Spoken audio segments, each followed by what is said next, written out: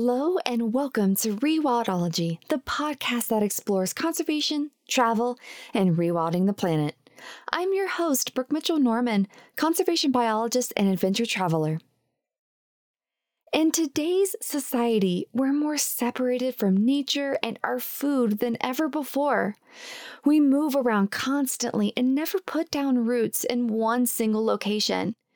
Few of us have the time or make the time to learn about our local wildlife and plant species and how to identify them. We buy most, if not all, of our food from grocery stores, and if we're lucky, our community hosts a small farmer's market where we can buy fresh veggies from a local grower. We've become strangers in our own homes, far from our ancestors' way of life. Now, what if you had the opportunity to chat with someone that has a deep, personal connection with their land? Someone whose lineage can be tracked back for centuries. What would you ask them? How do they view the land and all the life it supports?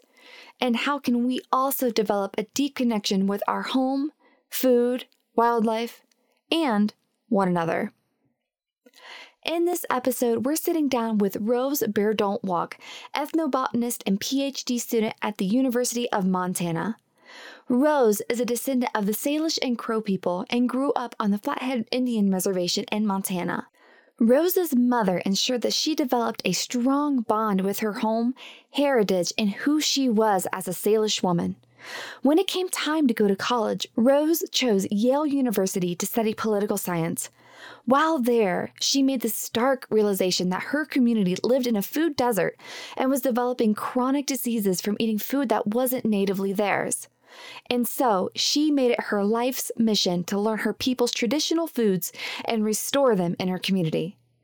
Rose and I had such a fun conversation discussing so many topics like what her childhood was like, how she discovered ethnobotany and why she, as a Salish woman, felt it was her calling to restore her people's traditional food, and how you, no matter where you're located in the world, can develop a stronger connection to your land.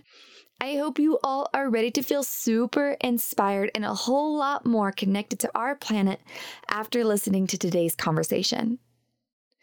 If you're enjoying this show, don't forget to subscribe wherever you're listening to be alerted when the next episode drops next week. Also, there are several exciting updates and changes coming to the podcast soon, which I've alluded to in a couple previous episodes. Email subscribers will be the first to know, and if you'd like to stay up to date on all the podcast shenanigans, head on over to rewildology.com and sign up for fun emails from the show. All right, friends, here is my conversation with Rose Bear Don't Walk. Well, hi, Rose. Thank you so much for coming on the podcast today and sharing your unique story. And I cannot wait to just dive so deep into everything. But first, let's introduce you to everybody listening, the whole Rewildology audience and community. So, where did you grow up? And what was your childhood like? And how did you get to today? All right. So, hi, everybody. My name is Rose Bear Don't Walk. I grew up in Montana. I grew up on the Flathead Indian Reservation there. For those of you that are not familiar, reservations were established by treaties between the U.S. government and tribes, sometimes of their own accord, sometimes kind of forced on them. But I belong to the Bitterroot Salish tribe, which makes up the Confederation of the Salish and Kootenai people who reside on the Flathead Indian Reservation today. That also doesn't totally mean that, that's where the people were forever. We actually lived in quite a few places across Northwest Montana, but I guess for me, home is in the valley there on the Flathead Reservation, and I come from this really tiny town, but I live underneath mountains, and it's so beautiful out there, and just the landscape and being close to my culture and things like that really helped me grow up to be very sound in my identity. So I'm Salish, but I'm also Crow, which is another tribe in eastern Montana. So I spent a lot of time kind of going back and forth from the northwestern side to the eastern side, spending time with my family, spending time with my grandparents. I grew up in a single parent, single child household. So I have a very close bond with my mom. And she worked really, really, really hard in my upbringing to make sure that I had the tools that I needed to become a confident, young Salish person. So what that means is I had access to culture, I had access to family. I grew up going to different ceremonies throughout the year, powwows, gatherings, things like that.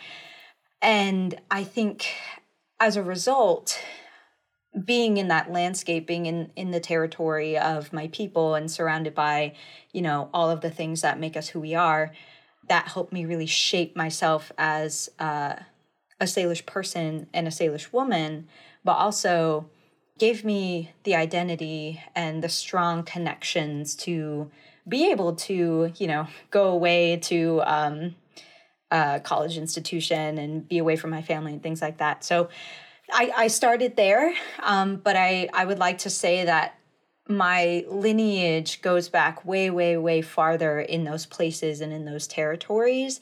And that really helps me understand place and identity.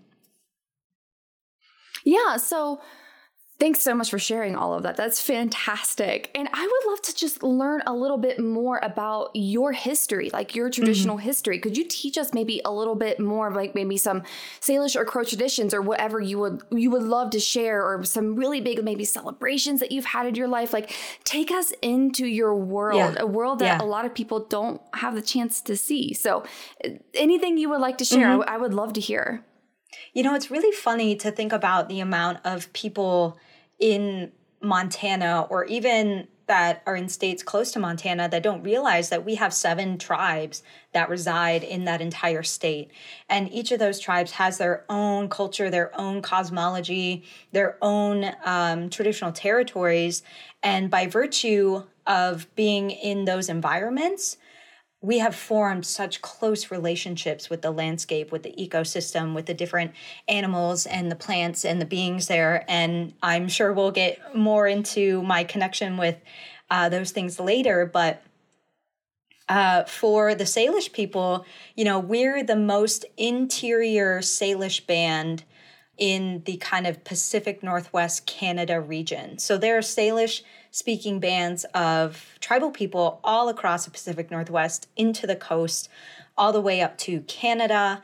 And then we're just the band that decided that we wanted to be kind of more inland. And so our traditions are a little bit different from what people see in coastal environments, coastal Salish. They're heavily based on like fish and kelp and seaweed, and their diet is shaped by their environment. And so for us at, Confederated Salish and Kootenai, we share the territory with the Kootenai and the Kalispel people.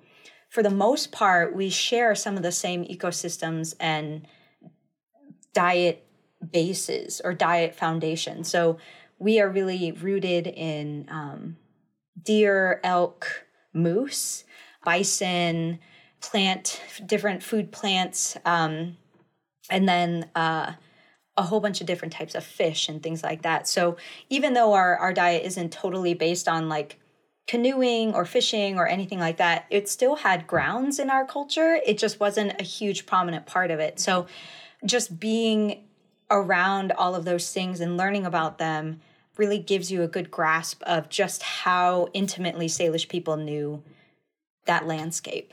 And so, some of our celebrations, some of our traditions and things like that really revolve on how can we have good reciprocal relationships with the other beings in this land. So a lot of, our hunting is based in take only what you need, but also, use all parts of the animal. So you have a bison, you're going to use every single part of it. And, it's really important to honor the bison because they become tools, they become shelters, they become clothing, they become, just meat for everybody. And every part of that bison was used.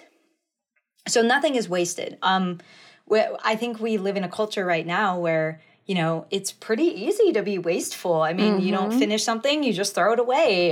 You have a bunch of wrappers. Everything is like individually packaged now. But I think for tribal people and indigenous people, every part of a living being, or what used to be a living being, has to be honored in a way that retains a reciprocity with that being. So that means not wasting any meat, not wasting any part of a buffalo or an elk or a moose.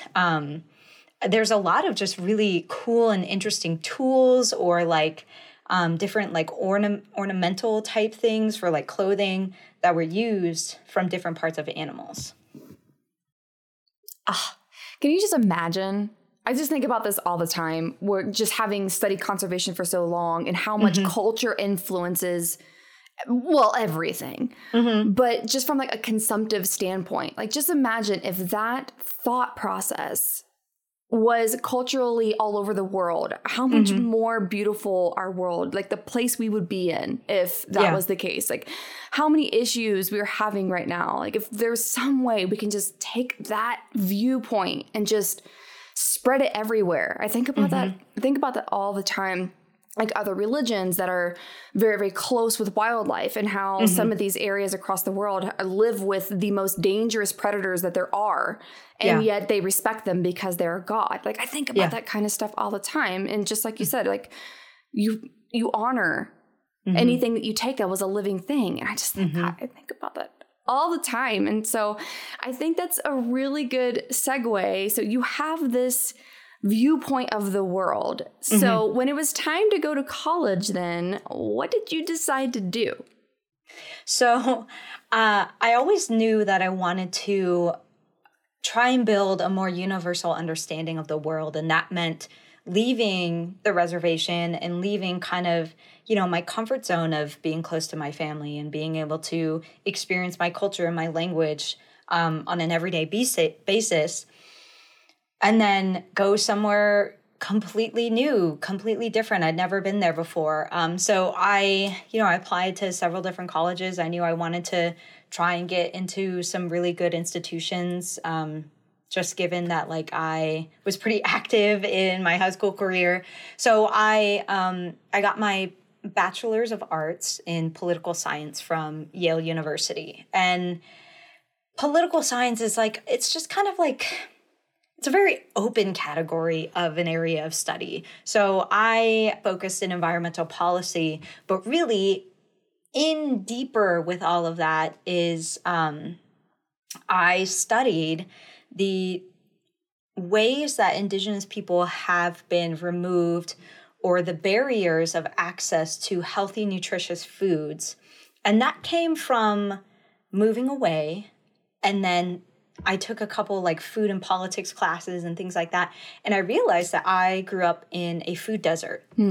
I grew up in an area that did not have as much access to healthy, nutritious, culturally relevant foods or places to access them or get them. So my town has one grocery store and 2 bars and a gas station, and people primarily get their food from these institutions, but the food that they get is just not, it's not very healthy. It's not very good for you. And the like nutritious food costs more. And so when I was like, oh my God, like I live in a food desert, like we don't, if we want to get organic food, we have to drive 45 minutes to the nearest city to get that. And there's not a lot of like farmers markets, and there's not a lot of places to access kind of the local growers in the area. And I saw that as a result of different communities living in food deserts, that their health outcomes had diminished. And that is something that's very prevalent in Indigenous communities across the country. We have some of the poorest social determinants of health, and we have a lot of high rates of chronic illness, including diabetes, including obesity, including childhood obesity, hypertension, heart disease, all these things that are deeply connected to nutrition, and realizing that a lot of people in my community had these health issues, including people in my own family, made me realize that our current food system was damaging our community, which used to be some of the healthiest communities in the world, prior to colonization. So I really wanted to understand and dig into that point where colonization and history created those barriers and influenced the way that Indigenous people eat today. And as a result, those health outcomes that we see right now that are pretty poor. And so that's kind of the root of what I studied in college, and also how it impacts kind of my work today. So that was that was the big aha moment for oh my God, our food is making us sick, but it's not traditionally our food. It's food that was imposed upon us by government actions and the westernization of our environment, and foods that aren't made for us. Right. Yeah. Right. Just seeing the actual epidemic that's going on with food. It's really, really a huge problem. So you have this major moment. You're like, oh my God, yeah. I know my calling. I have my why. We're going to go down this path.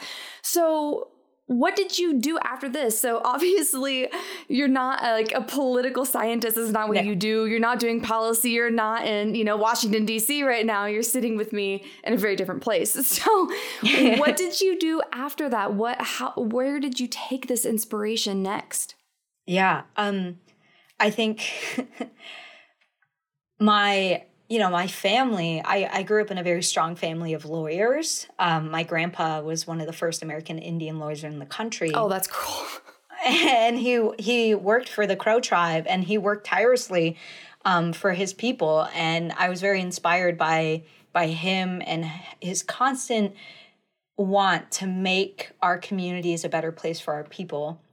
And my mom also, knew from when she was tiny that she wanted to be a lawyer too. And so, I kind of dabbled a little bit in that policy world, and I was like, okay, political science, let's see how that goes. But then I just I knew that policy and law was not it for me. So I had to figure out where I was going to take this kind of why and be able to put my effort into something that was making a change in a way that I thought was important. So after I graduated, I went home. I actually taught Salish language at my old middle school and high school. And I think language is just the foundational building block for how I understand my current studies and my current work, because our entire universe for Indigenous people, for Salish people, is rooted in the language that our ancestors spoke and the world that they knew and understood, and how they built upon that to basically live on until today. I mean, it's incredible that our language has subsisted for so long, given just the amount of assimilation and westernization and the kind of stamping out of our culture. But seeing language and seeing it more intimately in the ways that I learned it and being able to teach it brought me into a space where I was like, okay, culture, I really want to maintain this connection with culture. What is it about culture that influences food, or vice versa?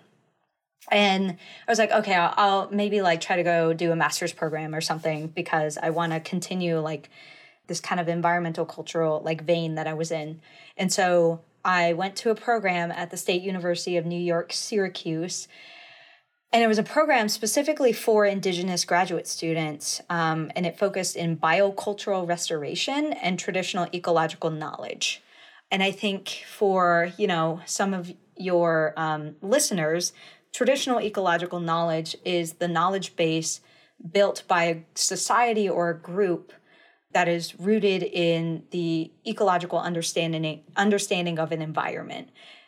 And it happens over hundreds of thousands of years. And so a lot of indigenous communities in the world have traditional ecological knowledge as a base of, or I guess as a result of being in an environment for such a long period of time.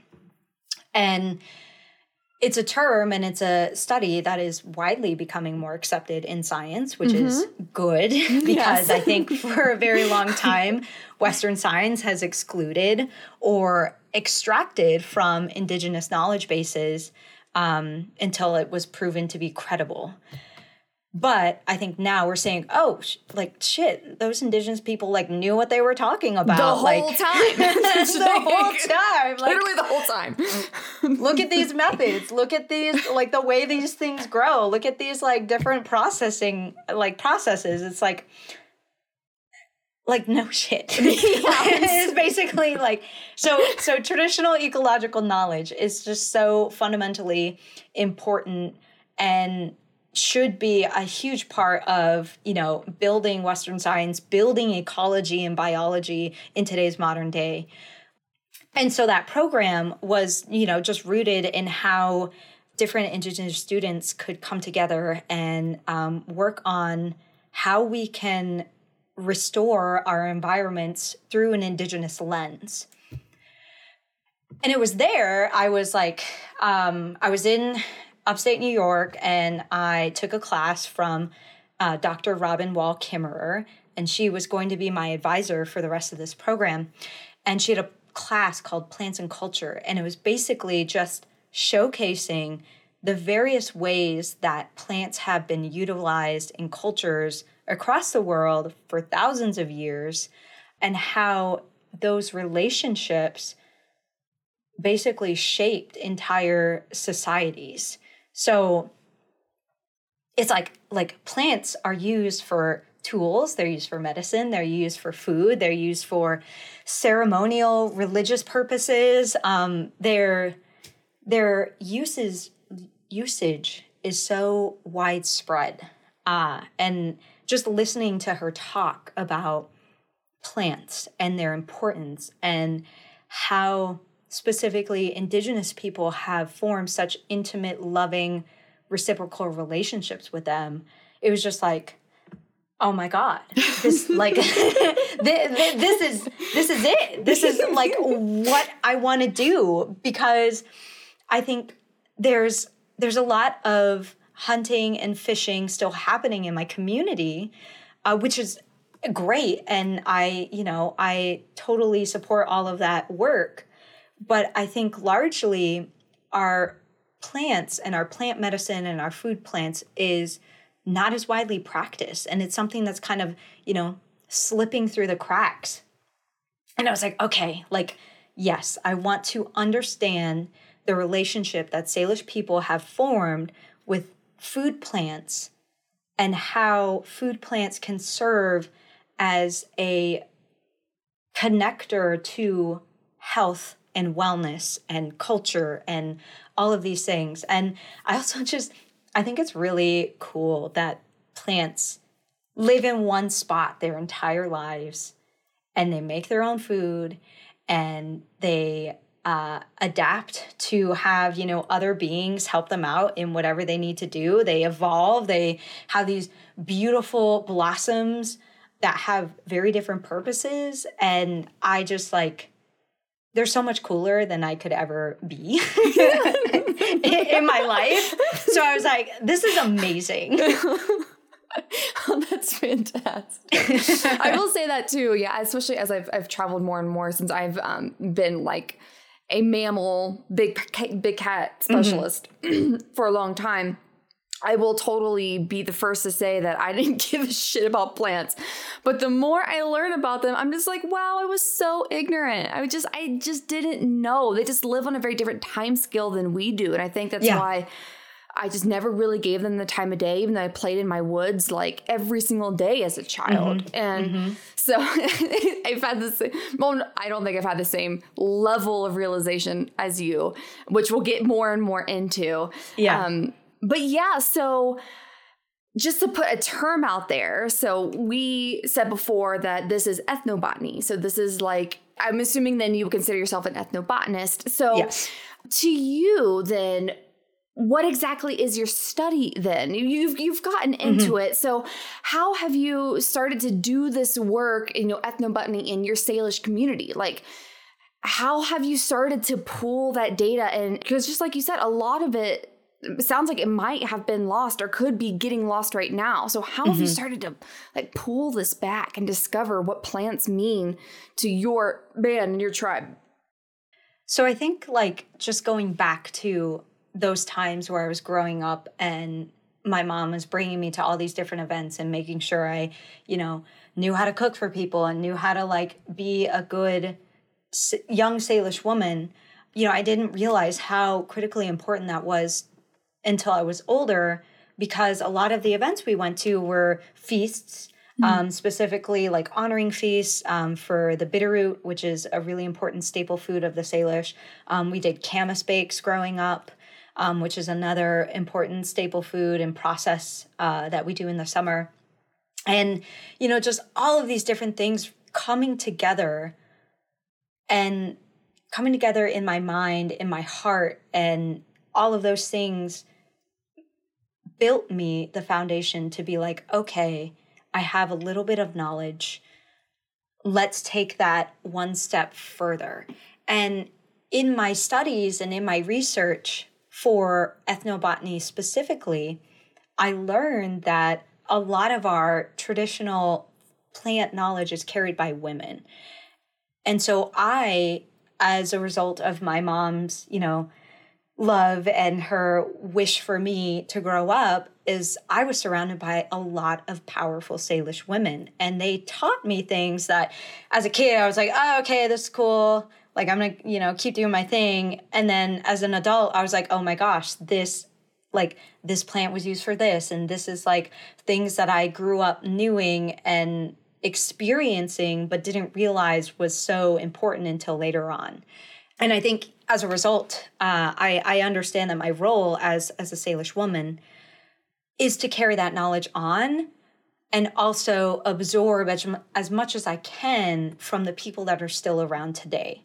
And so taking all of that and putting it into my study of ethnobotany had kind of like a two-pronged approach. One approach was, this is gathering information from my community for my community, because largely in academia, historically, and even in our tribe, and I'm sure a lot of indigenous nations experience the same thing, is that we had a lot of non-native people coming in asking for different insights and information on plants or animals or the landscape or anything like that.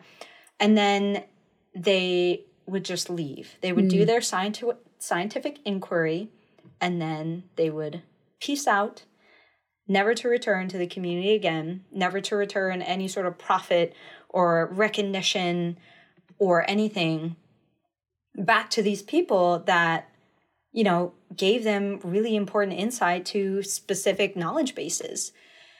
And I knew that if I was going to do master's research, I had to do it in the correct way. And that meant giving credit where credit is due, but also making sure that the resources that I have and I create are by Salish people for Salish people.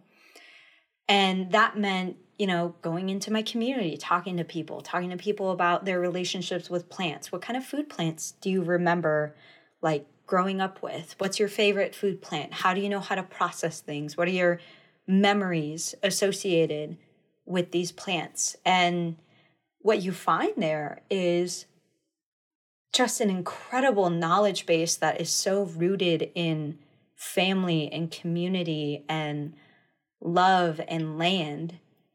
And it's all connected.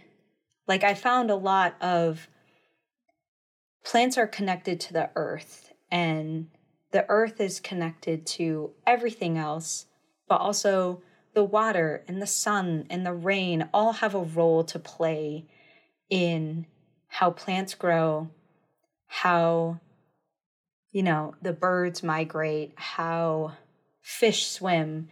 And I found that Salish people have a really intimate deep knowledge of all of those occurrences.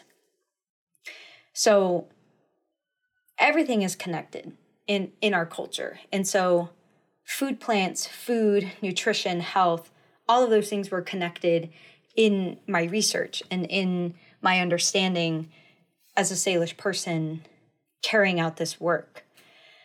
And, I think making something and building with my community was super important. And it will always be important to me as I continue this work, because the work is never done. The plants still come back every year. Like we're super thankful that they're here and they're coming back, but like the work never ends because our people never stopped practicing and having connections with the land. Some of it is waning, some of it is maybe lost. I mean, there's a huge branch of traditional medicine that I don't think a lot of people are practicing these days. But that takes a huge amount of just knowledge and practice and knowing, because plant medicines and practicing them on people has a huge risk. Right. It's a really big liability. We were just talking about mushrooms. we were just talking about mushrooms. Yes. Mushrooms. How scary they are. Right. So there are these pockets of knowledge that I'm not sure if we can revive, or I'm not sure if I'm the person to do that revival. Maybe that's work for somebody else. But I do know that my work with food plants and their connection with our overall health and well-being is something that is really coming back in the community. And I will, put all my efforts forth to help with that growth and to help with whoever wants to learn. I mean, my overall goal and intention is that 50 years down the line, Salish people are still identifying, eating, processing, sharing our traditional foods in our communities. And what is the application of this? Like, how are you approaching your community to get these next steps action? Like, how have you been able to get the ball rolling? You did all this research. You're like, oh my gosh, we need to be restoring these traditional plants because this is what it gave to us. How are you doing that? I guess is the big question. How are these coming back? So I think the research set the foundation. I have this paper. It's a really, really long paper. Did you say it's like 270 pages or something like that? Yeah. That's crazy. That's a book. It's a book. It's pretty long. And I don't know. I feel like a lot of people aren't going to read through an entire thing unless they're doing it academically. So right. Even though it is there as a resource, I wanted to make sure that I was putting something together that could be accessible to people in a way that was easier for them. So my most recent endeavor is I started a online resource called the Salish Plant Society. And the Salish Plant Society is basically a forum, a resource base, a website that shows all of the important components of food plants to the Salish people. So it has a little bit of history. It has different how we forage and how we forage in an ethical and reciprocal way, but also different plants, how to identify them, how to use them, what's their Salish name, what's their cultural use, how do we know them, what is the are they for food, are they for medicine, are they for tea, are they for biomarkers, just a way for me to bring science, the botany, to the culture, to the Salish way of knowing. And so that website is up and running, but I have an online newsletter that I send out from an email account. And then I have social media for the Salish Plant Society where I just put together little videos of just different plants that I see out in the field and what you can use them for, how to identify them, things like that. Mostly because I think that there's a way that we can use Western science and traditional ecological knowledge to build up the community rather than use it to extract or use it in a way that's demeaning to one study or the other. I think that botany and food plants can come together in a way that will help the Salish community flourish and help that body of knowledge flourish so that we can continue that knowledge base for the next generations. I mean, because like way back when, we were identifying and knowing plants based on their uses, based on how they looked, based on what animals ate them, things like that. I think now, since we have so much accessible to us, just making sure that people feel confident in the field is really important. So giving them the botanical tools to be like, okay, I know that like a glacier lily has a bulb and it's got 2, sometimes maybe more long linear leaves that come from the base. And, you know, the whole plant is edible.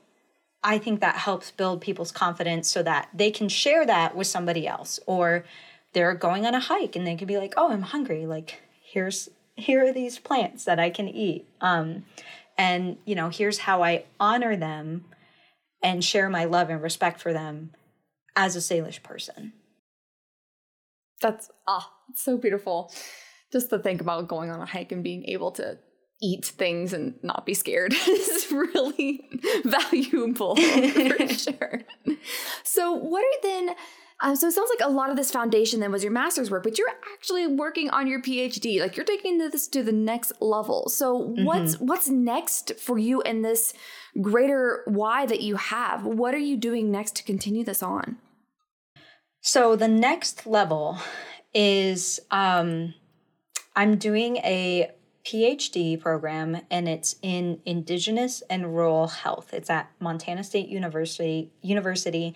It's the first program of its kind to be focused in Indigenous and Rural Health, which I think is great because largely, again, because our communities have such poor social determinants of health, there's a myriad of other factors that go into why that is. It's housing crises. It's mental health, behavioral health. It's where we live. It's like how far we are away from healthy, nutritious foods. It's our disconnect from our culture.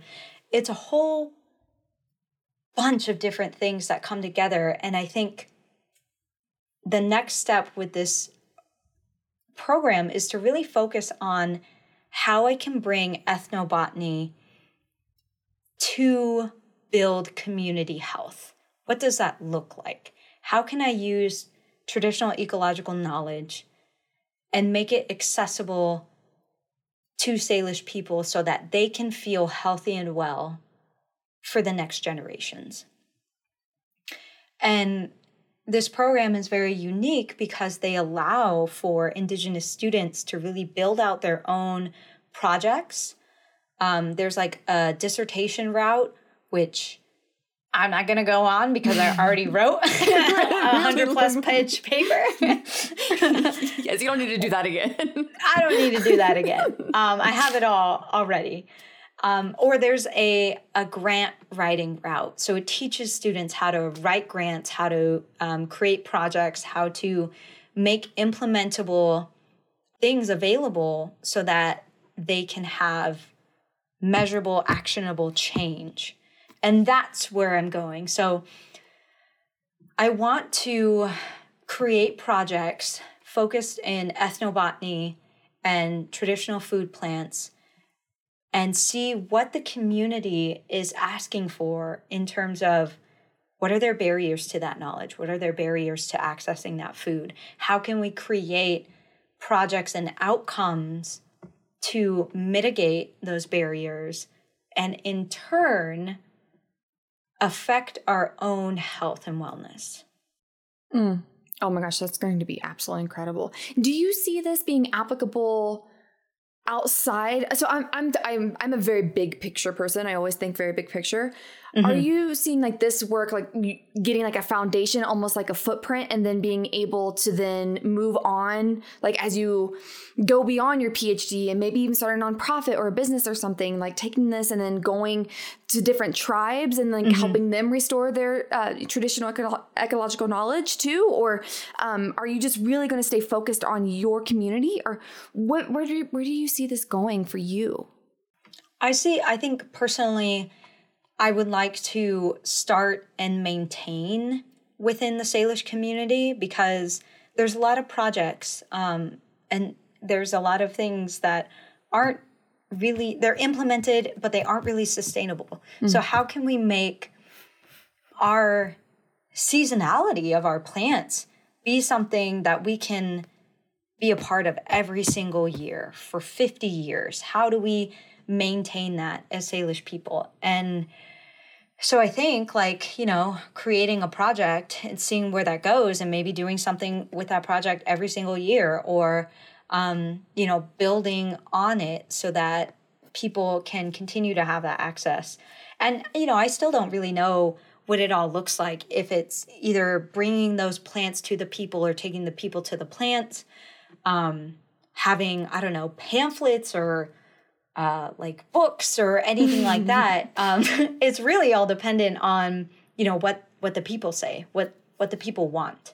But I think that there are a lot of communities that are starting to work on revival for their ethnobotany, or have already done it already, and have, robust food systems that are kind of coming back and being put in place. And I think my role specifically is to work for my community, and then also help other people in Montana or in the greater landscape of, I don't know, North America, just understand and see that plants and our connection to them is not just something that Indigenous people can have.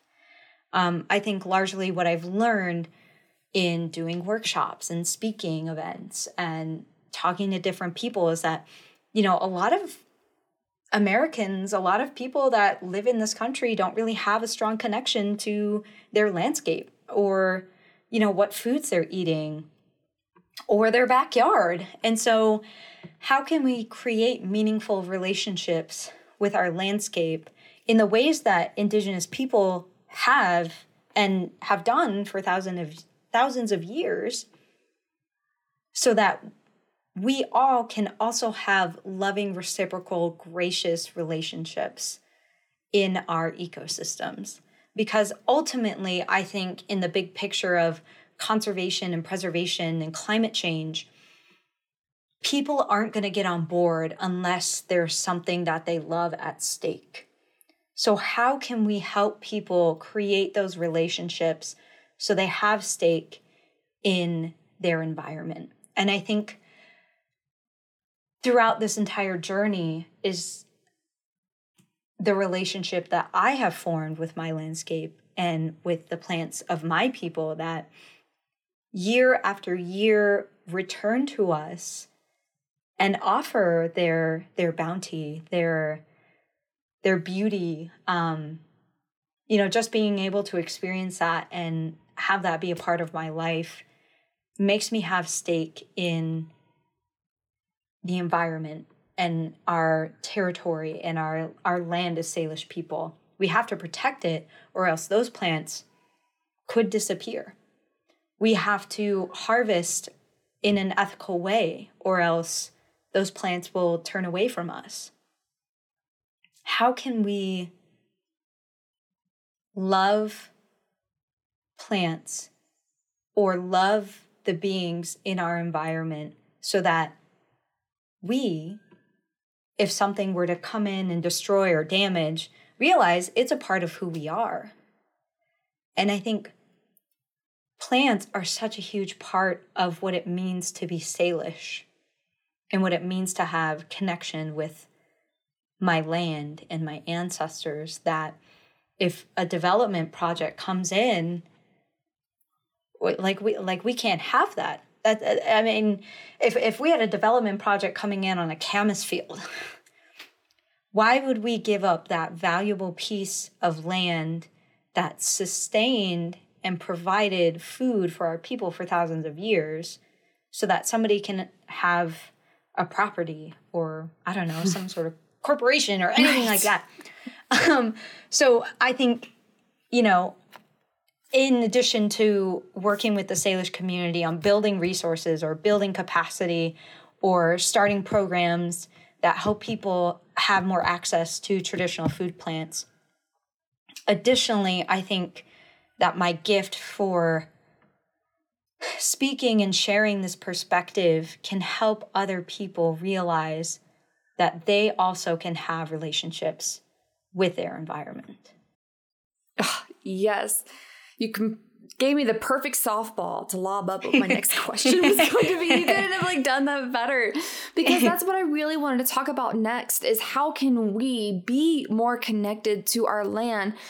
Because when we chatted last, you the way you talked about your home moved me so much and just made me wish that I had that connection with where I grew up and the acres of land that I grew up on. And yes, I loved and respected them, but I didn't know them as intimately as you. And because of that, and I'm one of the few that actually got to grow up in a rural area that had land that could actually touch soil and play in it and just be out in nature. So how do we live more connected to our land? And this could be anybody, anywhere. This is quite an international audience too. And so how can any of us that aren't, indigenous or more of a traditional background, how can we live more connected with our land and respect our land so that we can get through this crisis that we're in and just love what we have? Yeah, I think for people that live in landscapes that were largely populated by indigenous people and still are largely populated by indigenous people, could stand to learn a little bit more from the people that lived in that landscape themselves. So there's a lot of different initiatives popping up in the state of Montana where, native gardens are popping up and they're showcasing, here are the different traditional uses by indigenous people of these different plants. But also if you see this plant, in the wild, if you're hiking or something, don't step on it. You can try it out for yourself, but maybe try these different foraging techniques to make sure that plant returns the next year. I think also everybody could stand to learn about a relationship with a plant by just growing something. I know, during COVID, the plant craze just went crazy. Everybody and their mom has 5 plants. But died 3 months later because then what they were doing. But yeah. You learn a lot by taking something from a seed and trying to help it survive to the next stages. And I'm an ethnobotanist. I am actually not great at growing things from seed. And so I'm learning a lot about my relationship with herbs and things like that. But I just think that if we just get curious about our landscape, because people will see the bitterroot in Montana, for example, and it's our state flower. It's a beautiful flower. I actually didn't even know what its blossom looked like until I was a lot older, because Salish people harvest the bitterroot when it's in its green succulent stage. That's when the roots are, super full of water, super full of nutrients, because all of those are not going up into, all of that energy is not going to go make a flower or blooming or blossoming or anything like that. So we dig the bitterroot before it's blossom, and when it's blossom in the summer, you can't eat it. It's woody and hardy and not very good for you. But a lot of people see bitterroot in Montana and they're like, oh, it's a beautiful flower, all this stuff, but don't even know that it's edible, or don't even, know its multiple uses that kept a population alive for centuries. Or, there's a beautiful story about how the Salish people received the gift of the bitterroot. And so, I think there's a lot of different nuances in exploring and understanding our plant relationships. I mean, herbs, saffron. Like saffron is a very specific reproductive part of a flower that only blossoms for a certain period of time a year. How many people know that? I don't know. Just like all of these things about being curious about your landscape. I think there's a lot of apps out there nowadays that help you identify plants, tell you a lot more about maybe what the plant is used for, or different aspects of it. I think there's a lot that we can get involved in understanding the landscape, the plant landscape around us. In our backyard, we just found that we have black cherries hanging out. Nice. And so, yeah, I'm just like, oh my gosh, that's great. Like, I'm going to go pick some tomorrow. But I think the baseline for that is greeting plants, animals, birds, beings as relatives. Like, a lot of our traditions and culture and ceremony is rooted in the idea that humans are not above anybody else. In our creation story, we were actually last to show up on the planet. Our creator made the plants and the animals and the water and the wind and the sun before anything else, because they had to make the earth a place for the humans. And so they got rid of, all of the really bad things that could hurt human beings, like jealousy and hatred, and all of the things that kind of ail us today. But the animals and the plants were in charge of making sure that our earth was habitable for us so that we could continue as a society. And as a result of that, like, all of our culture is rooted in this idea that the plants and animals like came before us, and they made this place for us, and they're a part of who we are as people. So for us to demean or damage or destroy them goes against the fundamental way that we were created. And so applying that in modern day is really just about, how can I utilize all pieces of this plant? All pieces of this thing I got from the grocery store. How can I live in the environment that I live in and have a lesser impact on it, so that it and I can continue to coexist? Like, there's a huge, there's a huge, campaign for to get rid of lawns and start actually. I've seen that. Yeah. What's native to where you live, Yes. actually grow plants that they're not grass. Yeah, I mean, it's things like that. It's like, how can we create ecosystems in our backyard that are based in the history of the entire landscape? Bringing in pollinators, bringing in birds, bringing in all of these different things that maybe weren't there, but could be reestablished because that's what they knew. That's like a part of who they are and how they continue on. So, I think I'm rambling a little bit, but I think everybody can have a relationship with the landscape if they have enough curiosity and they have enough just gumption to reach out and to try and have a loving relationship with it. Not all people want to do that, but I think as a result of having a deeper relationship with my people, with my culture, with my landscape, I fundamentally am a better, healthier, just overall, my soul is just brimming with love for these ecosystems. And so I think a lot of people could very much benefit from having that.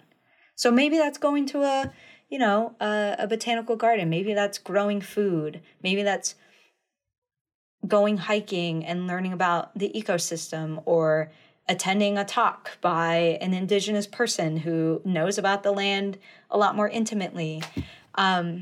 Maybe it's just saying hi to a sparrow, or, greeting the blooms in the summer. just as they're, your family, your relatives. God, that just sounds absolutely beautiful. And just as you briefly mentioned too, like, just think if there was a wave through our culture that would view the world more like that, the possibilities for all like the mental health problems, like our skyrocketing suicide, all of these really bad problems, that if we were just all more connected, felt more love, then maybe we wouldn't be so just separated, like in our own little silos and alone. Like, people, we did not evolve to be so away from each other. Like, we are meant to be close, just like you said. And like, we are just as much as part of the earth as anything else. And sometimes it takes like some big movement for these things to really get going. But just thinking about that, like, if you just say hi to your sparrow in the morning and just think how happy you would feel for the rest of the day, and like what kind of like momentum can come from that. Yeah. It's little acts, I think, that build up to having a better, stronger, loving relationship. Yeah. Could not agree more. Having just explored this myself, just going out in nature, going on hikes, just those little things. It really is amazing how it can just bring you into a whole different space.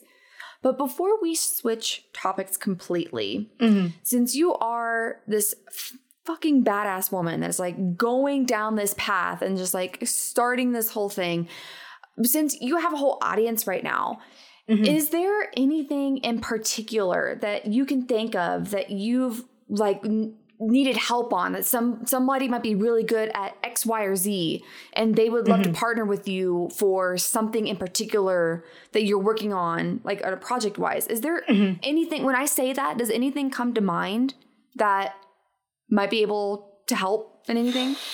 Gosh, I mean, I would just love to have some basic understanding of implementing models or grant writing. How can we make science education accessible to people?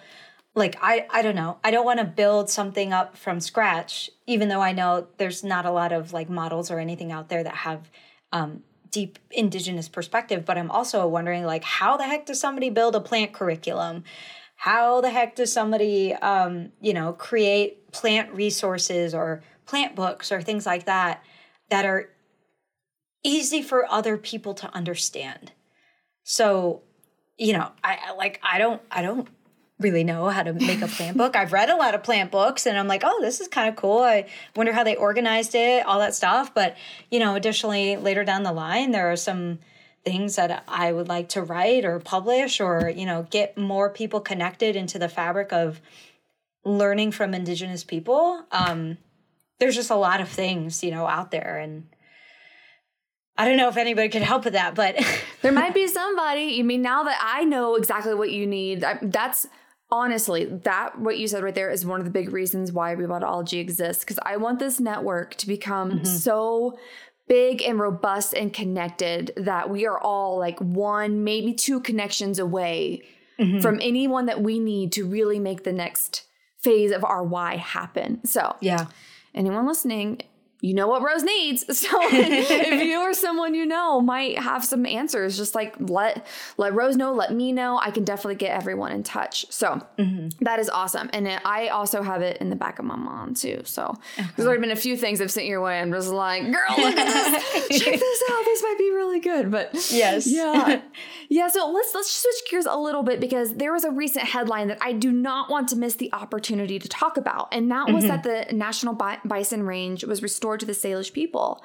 And could you just like tell me more about this? Like, what happened, how it happened, what that means? I mean, just everything. I know this is a complete 180, but it's like really cool and really important. So just teach us about what happened. Well, if you think it's a 180, it's like, it's all connected, again, right. I'm going to keep saying that, like, it's all connected because the bison are just such a fundamental food source for Indigenous groups, for the Salish people specifically. But, a long, long time ago, the Salish they were a buffalo society or a bison society.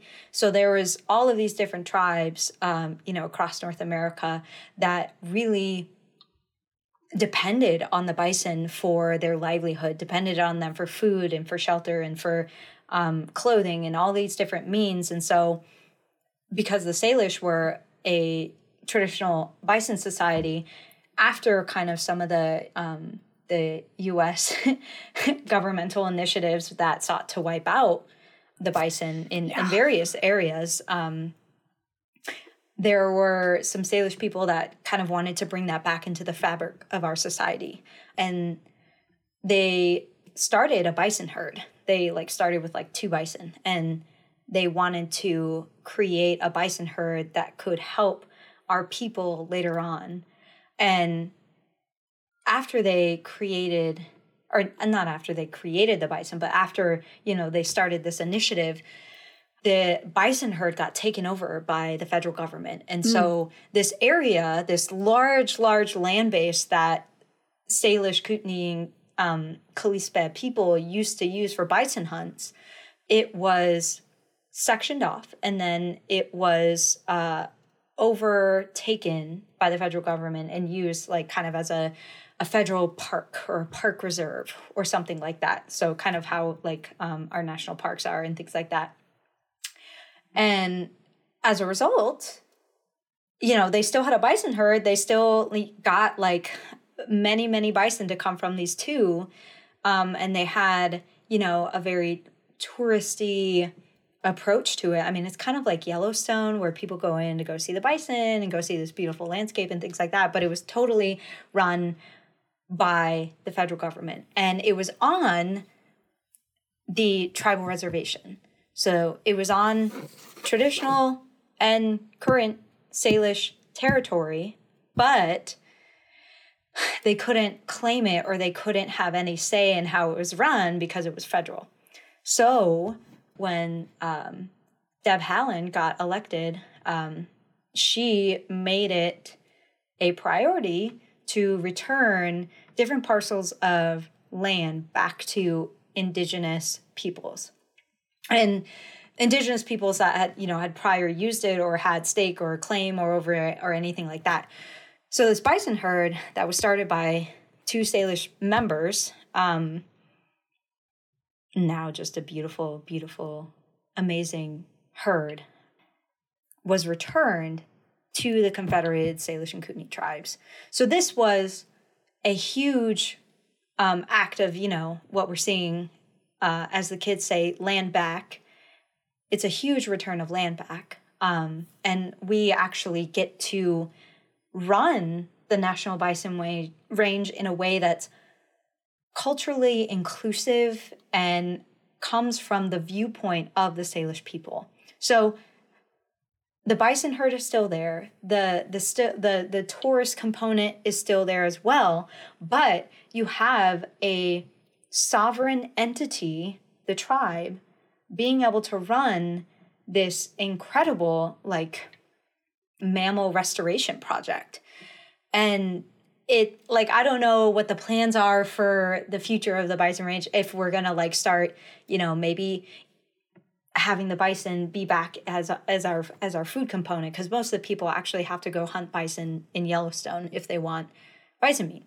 I don't know if that's something we're going to do with the herd here, but when tourists and people that aren't from the area come to our reservation, they can go see a herd that was started by Salish people, run by Salish people, in a landscape that is wholly Salish. Oh, that's giving me chills. It's so beautiful. Oh my God.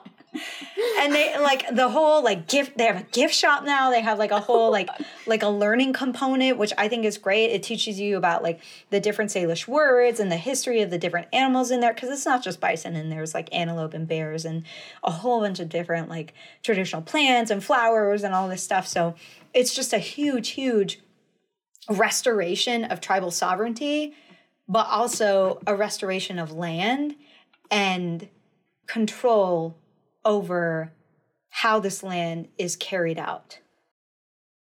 Oh my gosh, I have to come visit. I didn't know that it was still available for like other people to go visit too, like the tourism component, because that's what I'm such a big advocate for, is for responsible tourism. And so to know that we can go and support your community, oh my God. I need to go like tomorrow. Too bad I'm flying to Ohio tomorrow, because I would just like, let's go to Montana. It's 20 minutes from where I live. 20 minutes. Yeah. 20 minutes?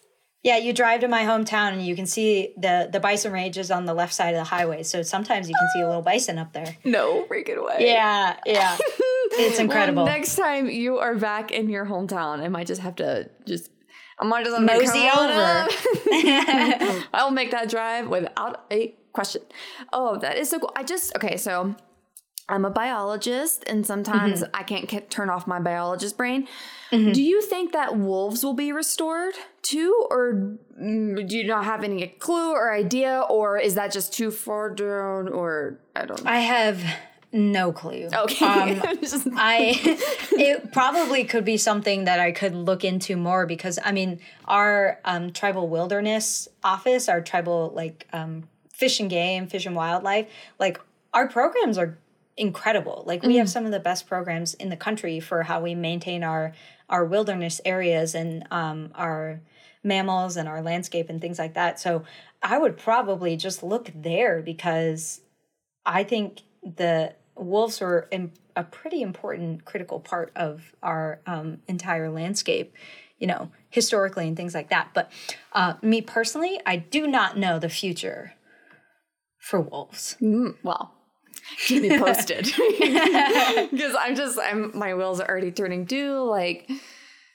Also tourism opportunities, and just bringing more wealth to the area and supporting this amazing, beautiful thing that you already have going. So, but yeah, you said you already have bears, you already have so many pieces back in place. So it sounds like just that one last little thing are wolves. So, but they're really good at finding their own way. Wolves are absolutely incredible at dispersing. So they might come back naturally. I don't know. So, but yeah, please keep me posted on that. Like I said, my biology things, like my biologist's tingling. I'm like, ooh, the last piece is wolves. Are they coming? So you have them in Montana. So just curious if they'll make the way to the bison range, because that would be just like ultimate, just holy shit. It'd be so cool. Wow. Yeah, that would be so cool. So, okay. Thanks so much for telling me more about that. But let's shift gears a little bit to you now. So one question I love to ask everybody coming on is, we've all gone through some hell. We've all had difficult things that we've gone through, so some struggles in our journeys that we've had to overcome. Do you have a particular story or event or something that you've gone through that you've overcome or you're currently going through that you would be comfortable sharing with us? Yeah, I think largely in the world of academia, and I saw this a lot at Yale, just because the institution is predominantly white, predominantly, more affluent than a lot of people realize, or maybe they don't, is that my place,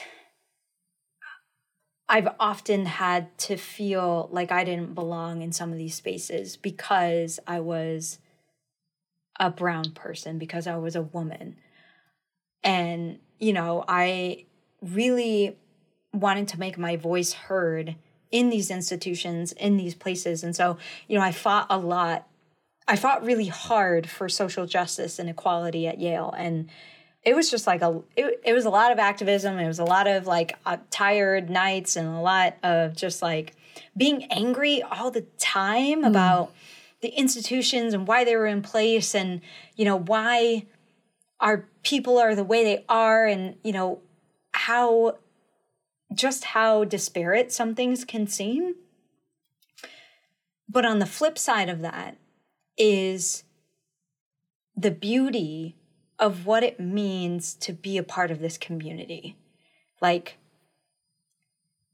Being Native is so incredible. It's beautiful, and I wouldn't trade it for anything else, even though it is hard to be an Indigenous person living in America. in a place that was largely created in spite of you, at the decimation of you, whose institutions largely don't include you, including the history that people are taught about you. I wouldn't trade my heritage and my indigeneity for any of those hardships that I experienced. I have a big name. My last name is Bear Don't Walk. And like, I can trace that name back, generations. I can trace my family back generations and generations and where they come from in the land. And sometimes, people think my name is fake. People think like I'm not a real person. Do they really? Yeah. Yeah, people have actually asked me, "Oh, your mom named you that? Why?" And it's That's just how much little they know. Yes. The amount of sheer ignorance that still exists today about Indigenous people is incredible. And I still would not give up my heritage for any of that. And having experienced almost all of it, growing up, going to a primarily white institution, trying to be a person in academia, I realized that, this is where I'm meant to be.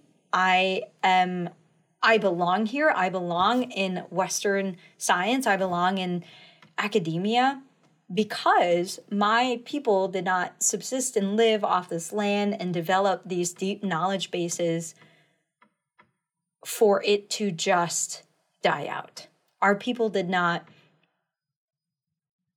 resist and live and sacrifice so much so that we could just let it all go. And the hardships of macroaggressions, microaggressions, just flat out racism that we are still experiencing today just makes our roots to our ancestors stronger and our will to carry on in spite of everything, in spite of intentionally being wiped out by this country. I can't let that go. I can't do it. I'm going to make sure that these institutions and these places and our history is still existing, that Native people will still go to Yale and they will still feel like they could have a place there, or that their perspectives are important and valued and necessary in these disciplines. And especially science, especially science. I think that the world of science has a lot to learn from Native peoples, not just in America, but across the world. And I think that our background is being the first scientist. So why would I shy away from that? Why would that make me not be strong and firm in who I am? And so our science predates like Western science creation, So I think that's really what drives me, despite all of the things, all of the little things that, I have to brush off my shoulder, but just making sure that Salish people are known, Salish people have a value perspective, and we will continue on. And if anybody's going to do that, it's you. I love your passion. That's why I was so excited. So everybody, so Rose and I met through Charles, who's been on the podcast, because you two were really close friends in Montana. They did jujitsu together. If anybody's a freaking badass, it's Rose. Like, that is, it's like, yeah, my favorite jujitsu partner is Rose. You got to meet her. She's like, Charles, yes, I would love to meet Rose. So yes, you are a huge inspiration to all of us. And that's why I'm so grateful that you could come on and share all of this with us. And you've said so many beautiful things. And I always love to ask this one last question. And it is, and you have already said something similar, but if there's anything else, what advice do you have for anyone listening? Or like, what's a last message that if we don't take away anything, we could take away this one thing? What would that be? That Indigenous people don't have a monopoly on plants, and that everybody can have and cultivate a loving relationship with the plants of their area. But when that relationship comes at the expense of the plants or Indigenous people in an extractive way, it takes away from that relationship and that intention. So basically is you can go out in your landscape and you can have a fundamentally loving, reciprocal, gracious relationship with plants, as Indigenous peoples have had for thousands of years. But once you start commodifying and once you start treating a plant as a commodity or something to capitalize on or anything like that, that is when the plants will turn away from you, from us. So don't go buy sage from Urban Outfitters because it was probably not picked by an Indigenous person, or it was picked in a way that probably damaged or destroyed the plant. And also you're paying $25 for it, which is like just gross to me. like trying to find ways to have that relationship with that plant in a more intimate and loving way, whether that's, you know, getting your sage from an Indigenous person who actually goes out and knows how to, you know, forage these in good and ethical ways, or maybe like finding a way to pick it to yourself or anything like that. I think just in the world of ecosystem management and the environment is that once we come to the point of extraction and commodification and capitalism, things start to go downhill. Yes, absolutely. That was so good. It was so good. Thanks for sharing that. So how can anyone listening, I know I already threw a call out earlier for maybe some people that maybe they want to connect with you. They're like, oh my gosh, Rose, I have this idea I would love to share. How can someone listening follow you and your work online and websites, all the things? Just, of course, I will have all of this in the show notes. But if someone's listening right now, I could just word vomit on us.